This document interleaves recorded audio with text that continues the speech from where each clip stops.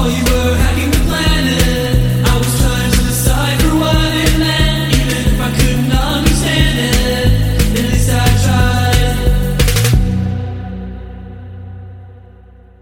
tried. Welcome back to this week's Source Code Podcast, Decipher's weekly news podcast with input from our sources. The Lapsus Group made the headlines this week after it made claims that it had hacked Microsoft and Okta. Microsoft said that an account had been compromised, granting quote-unquote limited access after the Lapsus Group claimed that it leaked source code for the Bing search engine, Bing Maps, and the Cortana virtual assistant. Meanwhile, Okta said late Tuesday that about 2.5% of its global customer base was impacted by the intrusion at a subcontractor that occurred in January. Earlier in the day, the company said that the impact on its customers from the incident was, quote-unquote, limited.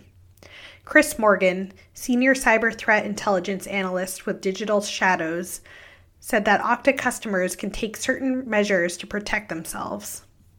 Overall, the statement released by Okta indicates that the privileges of the affected support engineer's accounts, were limited in nature, permitting basic duties in handling inbound support queries.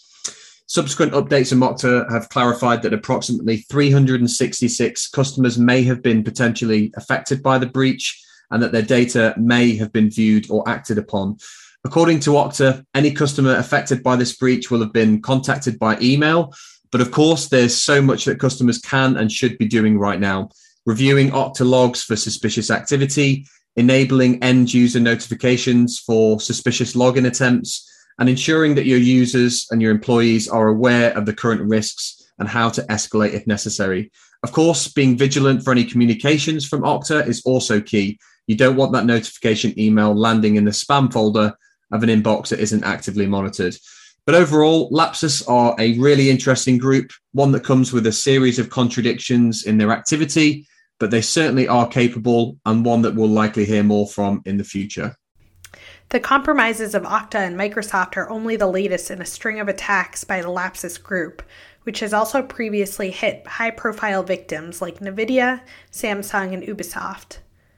Austin Warnick, team lead with Flashpoint, said that the group has evolved over time from initially focusing in on Latin American companies to pivoting to compromise companies worldwide. So we've been tracking the Lapsus Group for a little while. Started off pretty small, low-level kind of data breaches against Latin American companies, and took a turn targeting the tech sector outside of Latin America and Portugal, which was their traditional target set. And so it's been interesting to watch. They're not a ransomware group. They are an extortionist group. So what they've been doing is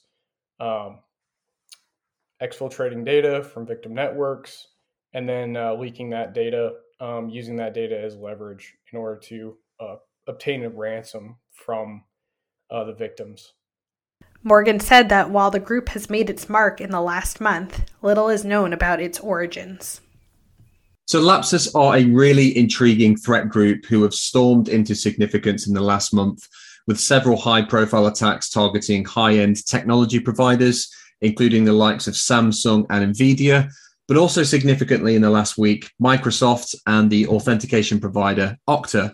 In terms of making a name for themselves, stealing source code from Microsoft is probably as brazen and outlandish an attack that a cyber extortionist can accomplish. They've targeted the big boys and are likely fully aware that while their footprint will have dramatically increased, so will the target on their backs.